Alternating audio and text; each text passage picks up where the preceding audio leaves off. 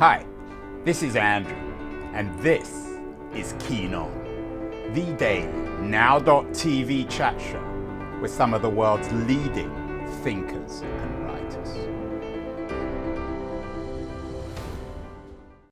Hello, everybody. It is Thursday, January 26th, on a bright, cheerful day in San Francisco, in spite of the sunshine, at least on the West Coast. In spite of the fact that we are over COVID, or we seem to be over COVID, in spite of the fact that the economic numbers this week, in fact, today, are pretty good for the US economy, in spite of the fact that Joe Biden has kept the United States out of war in Ukraine, Americans aren't happy with Biden. The numbers are actually really poor. He averaged a 41% job approval in his second year. When you look at the averages, he's down there with Donald Trump. He's second from bottom after Trump, which is quite an achievement, really. And his job approval ratings have been dropping in spite of the fact that things, at least in my mind, seem to be getting better in America. And when it comes to average job approval between the first and second years in office, he's way below Trump. He's right at the bottom of the league table. Now, this polling was done, as always, by America's leading polling company, Gallup. And as it happens, one of those strange coincidences, our guest today is the CEO of Gallup, John Clifton, who is also the author of a best-selling book, Blind Spot: The Global Rise of Unhappiness and How Leaders Missed It.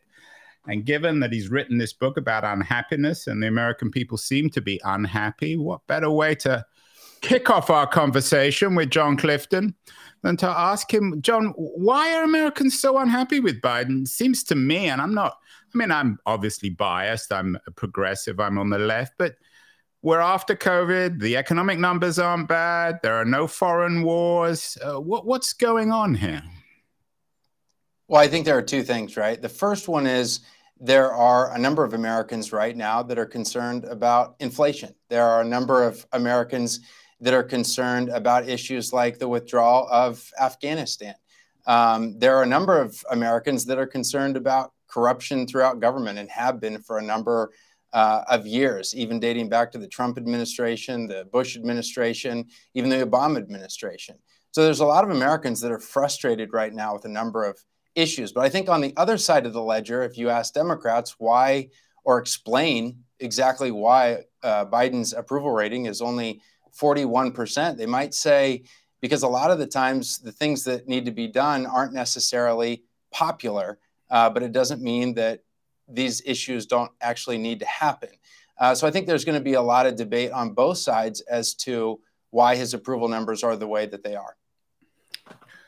Well, let's get to the book, John. It was a bestseller, Blind Spot: The Global Rise of Unhappiness and How Leaders Missed It. You didn't miss it at Gallup. You nailed it.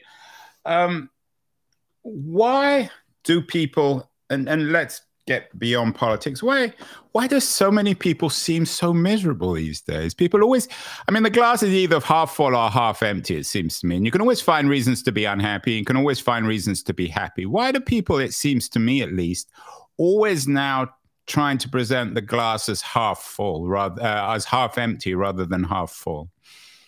If you don't mind, let's start with what it is that we're doing. And for the past 100 years, leaders have been obsessed with traditional economic indicators. We look at indicators like GDP per capita, whether or not countries are getting richer.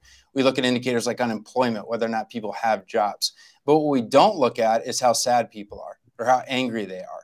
And so almost 20 years ago, we built indicators so that we could put a number behind how much stress there was in the world or how much worry there was in the world. And now that we've been tracking this in over 140 countries every single year, we see that anger, stress, sadness, physical pain, and worry has been rising for a decade straight. So for those who believe that the pandemic has caused this sort of anxiety that exists in the world today, it exacerbated an already existing increasing trend. Now, the causes behind it are a number of issues. The first one is the global rise of hunger. And again, many people believe that the war in Ukraine has actually caused global hunger crisis. And if they believe that, they haven't been paying attention. It exacerbated an already existing hunger crisis. We do a project with the Food and Agriculture Organization at Rome, and what we find is that 20% of people were food insecure about 10 years ago. That number is now over 30%, and the trend has been consistently rising. John, can I just jump in on the food front? Because please do. One of the other modern features in America and in much of the advanced industrial world is obesity. So is there a connection between the rise of hunger and the rise of obesity when it comes to happiness?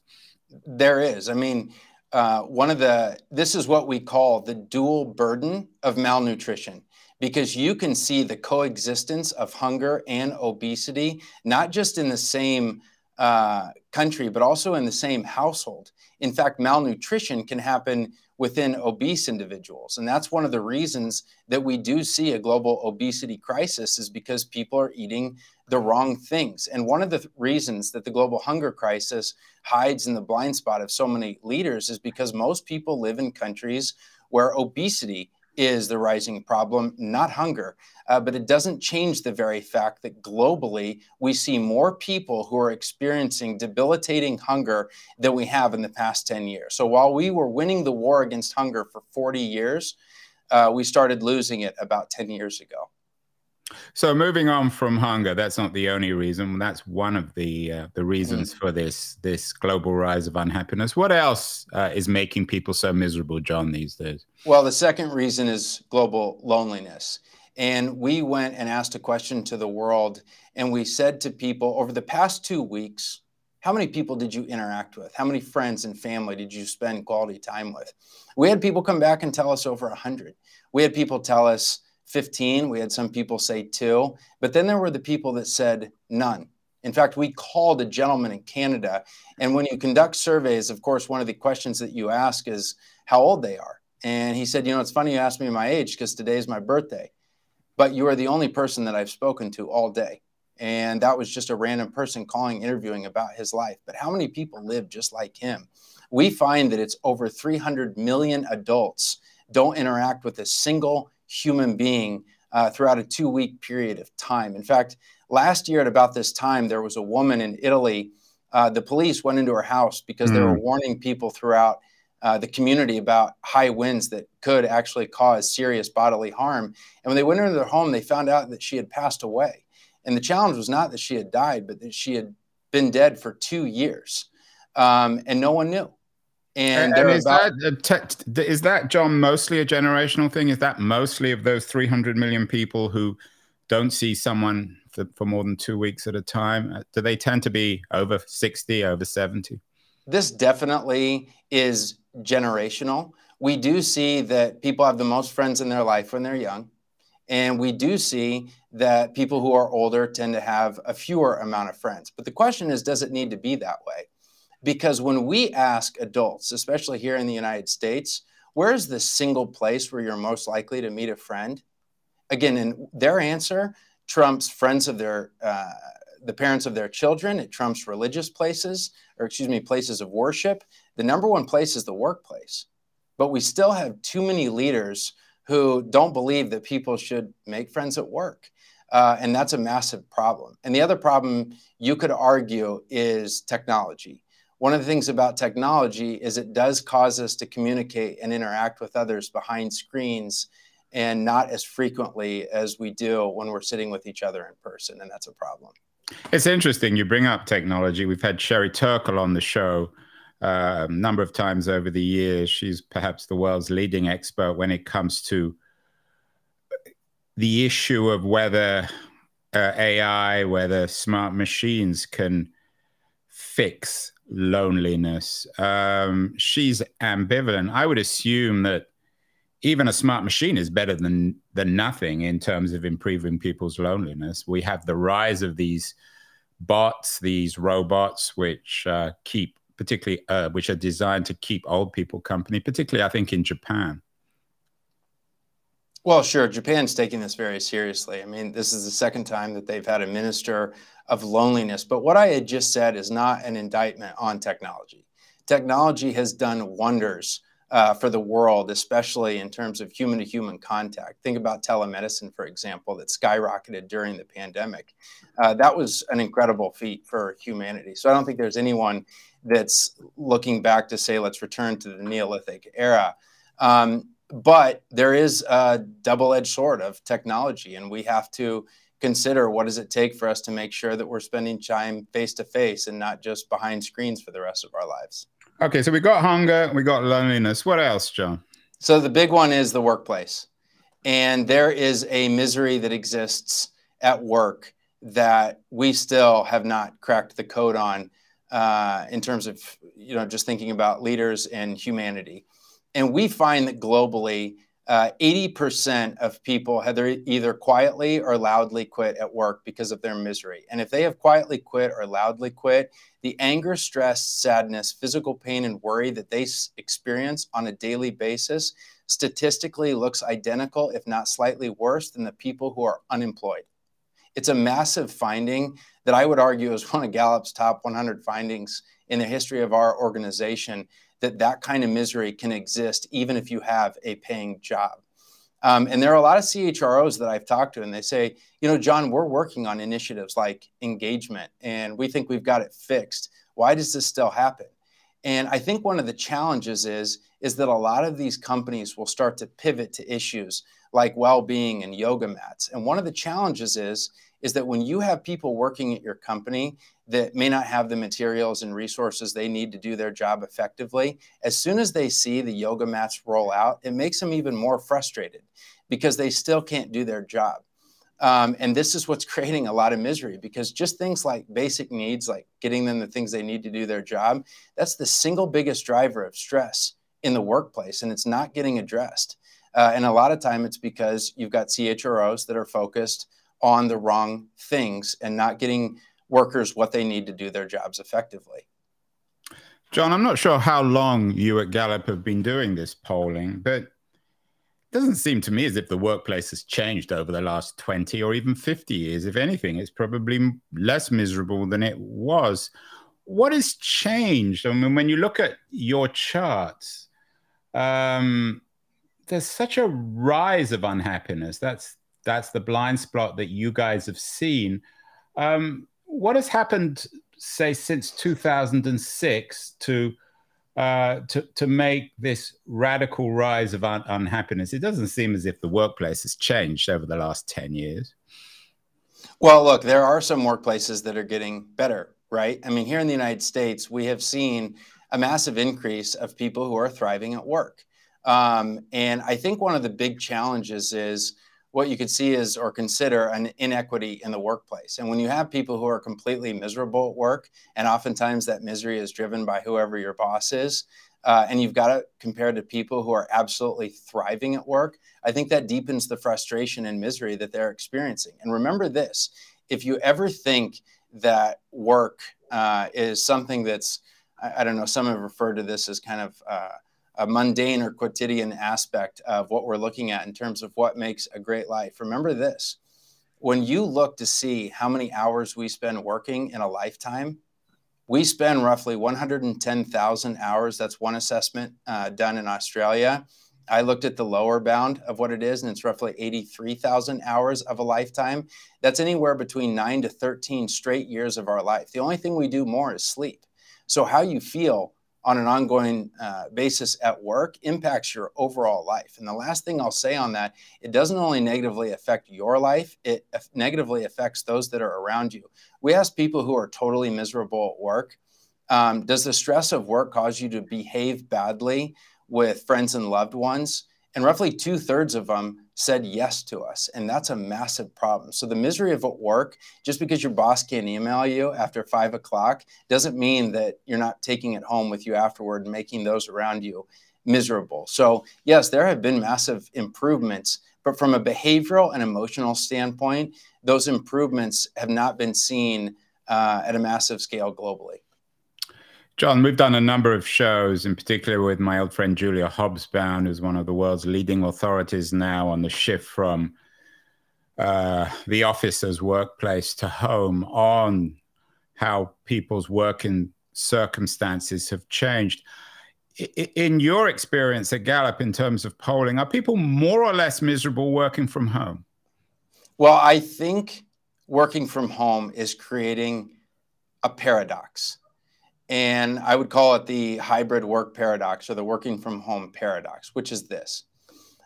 We know from time use studies by the government, there are a number of academic studies, that people who work from home, they do indeed spend more time sleeping, they spend more time working out, they spend more times with loved ones, and we see that they have less sick days at work, and it increases fertility rates. All of what makes it amazing is no surprise that there are other studies that find that either working from home or having the ability to do hybrid work is the equivalent of an 8% increase in your pay. I mean, it's amazing what it does. So why is this creating a paradox? Well, we find that one of the single biggest contributors to what makes a great life is your work. And so how is it impacting your work? At the beginning, we did see that engagement and well-being rose and burnout declined. But that said, we are seeing for the first time in the history of our database, or at least in the past decade of tracking, engagement declining. And it's happening seriously with hybrid workers and remote workers. Why? And again, that's why there's a paradox, right? Because if it's making your overall life better, but is it making your work life worse? And that's why it's a paradox. And I think it boils down to communication. There's a great study by Microsoft where they looked at communicating asynchronously. And what they found is what we all kind of had a hunch on, which is the very fact that when we communicate asynchronously, we understand each other less. We get more frustrated with each other easily. And so until managers can improve the way that they communicate with the people that they work with asynchronously, I think all we're going to see is an ever-growing, declining trend in terms of worker well-being. John, I was at the DLD conference in Munich a couple of weeks ago. One of the keynote speakers was Martin Wolf, the economics columnist of the FT. He has a new book out, The Crisis of Democratic Capitalism. It's an important new book. It's out next month, and actually Martin will be on the show to talk about it in the next couple of weeks. He began his speech at DLD. I'm not sure if he cited Gallup numbers, but he suggested that there is a connection between the crisis of democratic capitalism and this rise of unhappiness. Do you agree with him? That one is very hard to say. I mean, let me maybe explain a little bit more. What Wolf argued was that with this rise of unhappiness, people are voting for the crazies. They're voting for lunatics, maybe a Trump or someone else who is simply angry, who is somehow channeling that unhappiness for their own political benefit. So that's his argument, that unhappiness makes us politically irrational. I don't like the word irrational because I think a lot of the decisions we make are not irrational, but I do think they are emotional. In fact, our research would suggest that 70% of our decisions are emotional and only 30% are rational. Yuval Noah Harari says, he has a great quote in his book, Homo Deus. He says, we are ruled by our emotions. And I think that's true. And I think what you see globally right now is there are a lot of people who are frustrated when they don't have hope for a good job, and you mix that with hunger, and then you mix it with a perceived widespread corruption in the government and business. I think you start to see people who get really angry. I think they get really sad, and I think they get really frustrated. And a lot of times, and in psychology, they oftentimes refer to that as emotional flooding. You see it when there's air rage. And emotional flooding causes us to behave in ways that are unrecognizable to ourselves. So are these some things that are causing people to take to the streets? And by the way, having negative emotions does not always necessarily mean that you're going to behave badly. In fact, there is some research that says that these negative emotions actually causes us to use system 2 thinking and not necessarily system 1 thinking.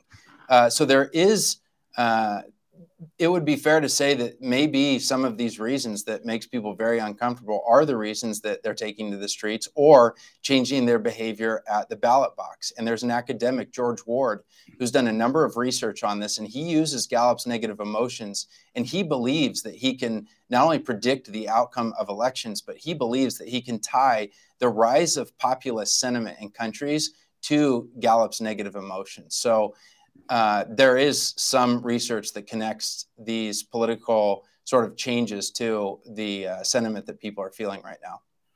Well, that's even more important then, or it makes this issue of happiness even more important. If indeed there is a connection between the rise of authoritarian leaders and global unhappiness, the challenge then is that, and you argue this in your book, that leaders should measure and quantify well-being and happiness. So how do they do this, John? Is this formal quantification? Do they need to get into the Gallup business? Maybe they need to hire you guys. I'm laughing because doing this is not that difficult. I mean, it's really amazing what people will tell you if you just ask them. For every speech or every group that I've ever interacted with, it's amazing how fast the audience turns into methodologists, and they're curious about how we do this. It's also amazing how little they challenge much of the data they consume, like unemployment. And it surprises many people to learn that unemployment is actually measured in a very similar way. The unemployment statistics that comes out by the US government is actually a survey. So instead of asking, do you have a job? We simply ask, tell us about how angry you are. Tell us about how sad you are. And what's remarkable is the candor that people will have with a complete stranger about how they feel. And we see it all over the world. So that's really what we're doing, is we're just sitting down and talking to people and listening to them. And the book actually opens up about a conversation that we have with a woman in Vietnam. We ask her about her job. We ask her about her frustration in life. And one of the questions that we ask her is about how much joy she experiences in life. And she broke down and cried. And she said, no one has ever asked me about whether or not I'm happy. And this goes to show that one of the biggest issues that we have in the world today, alongside global inflation, alongside a pandemic that just won't go away, or war, is the very fact that there are so many leaders in the world who just don't appear to be listening. And people are doing everything they can right now to be heard. And we see that in every single interview that we conduct. You say people want to be heard. They've got social media. Maybe they're just getting into the habit of being heard and whining all the time. So when Gallup comes along, it gives them a good excuse again to manifest their unhappiness. What right, John, do people have to be happy? Humans have always been unhappy. It's the nature of our species. Why do you even assume that we should be happy? Well, before I get to that, and I want to answer that question, because you brought up a great point, which is people have Twitter, people have Facebook, and they are communicating more than ever. I mean, there are literally billions of tweets and texts. And they're mostly whining on them, telling everyone where the injustice is and who they're angry with, and how we need to shut other people up for one reason or another. And I think, there was a study that was done by Pew that said 1/3 of all tweets are political. But I think even though, since the Gutenberg press more than 500 years ago to when Marconi sent that first signal across the Atlantic, I think humanity has perfected communicating. But how have we evolved in terms of listening? I think there are two very distinct concepts. And I think we're exceeding at one, but I don't think we're doing very well at the other in terms of listening. I think that's a massive, massive problem. Max Weber, the great German sociologist, invented the term disenchantment to make sense of a post-religious world. Religion always solved this problem. And since the majority of people, maybe outside America at least, aren't religious anymore, do we simply need to reintroduce religion and the idea of heaven and hell if people are to make more sense of their happiness and unhappiness on this earth? Well, I think the question is, what's a religion, right? Yuval Noah Harari talks about the idea that nations and capitalism and socialism may very well be religions. There are some that believe that this new movement around being woke is a religion in and of itself. And so I think what the reality is, and we see this in much of our research, is the importance of purpose in someone's life. And we actually went out and tried to capture this concept of what Aristotle once called eudaimonia or eudaimonia. And trust me, I've said both words to many audiences, and I get corrected either way I say it, so I'll use them both. But we went out in the world and asked people about whether or not their life had purpose. And what was incredible is it was unanimous among the entire world. And we quit asking the question because such high percentages of people were saying, yeah, my life has a purpose. So I don't necessarily know. And at Gallup, we are just trying to raise the voices of people all over the world. So we don't necessarily have positions on things about religion or the adoption of various political structures. But I think what it shows us is the very importance of purpose in people's lives. And that needs to be addressed throughout countries and organizations, especially.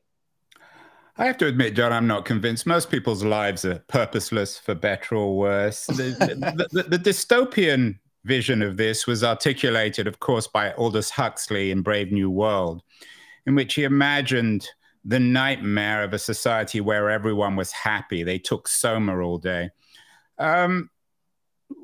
Would this world be a utopia or a dystopia? We certainly have the rise of happiness pills. There's a generational quality to this. I think more and more young people are taking pills to cheer themselves up. Are polls like yours and books like yours perhaps leading us blindly, a blind spot, into not utopia, but dystopia, a world where everyone's cheerful? Well, so your original point where you said that you believe that many people's lives are useless, don't you think that's I didn't say useless. There's a difference between useless and without purpose. People live and they die. Doesn't mean they live without purpose, but the idea of purpose itself, to me, is deeply problematic. I don't know why they would want to have purpose outside of a religious context, which religion solved that one. But why would they not want to live in a world without purpose, especially if over 90% of people say that they do feel like their life has a purpose? 90% of people, I think you suggested, say that they want their life to have a purpose. No, they believe their life has purpose. Well, then I'm wrong. Then you're right on that. But what does that even mean, have a purpose? Make the world a better place, be good parents, make a lot of money, make a lot of noise? I think that's the very beauty of it, right? Which is how you serve your purpose is up to you. I mean, how you and I see our purpose in life is going to be very different. And the other thing is that when people talk about the misery of work, I talked to somebody recently and they said, look, John, aren't people miserable because they do a lot of meaningless work? And I said back to them, if that's true, then why is it when we did a global survey and we asked people whether or not they enjoyed the work that they do, 80% of humanity, it was actually well over 80%, said they enjoyed the work that they do. So if they enjoy the work that they do, yet they're miserable, it means that the work that they're doing is not what's making them miserable. It's something else in the workplace that is making them miserable. So many see that the work they're doing may very well be their very purpose in life, or raising a family, or giving back to their community. And again, this is why the subjective aspect of this is so critical in terms of defining an individual's purpose. Let's end, John, with Soma, with the idea that if you're right and that unhappiness is the defining quality of our age and we need to change it, how careful should we be about doling out the happiness pills? Very, very. I think when we talk about, how much meaning is there in tracking anger, stress, sadness, pain, and worry, it reminds me of one of the quotes that I think is one of the worst quotes and most misleading things imaginable in the workplace, and especially for work people.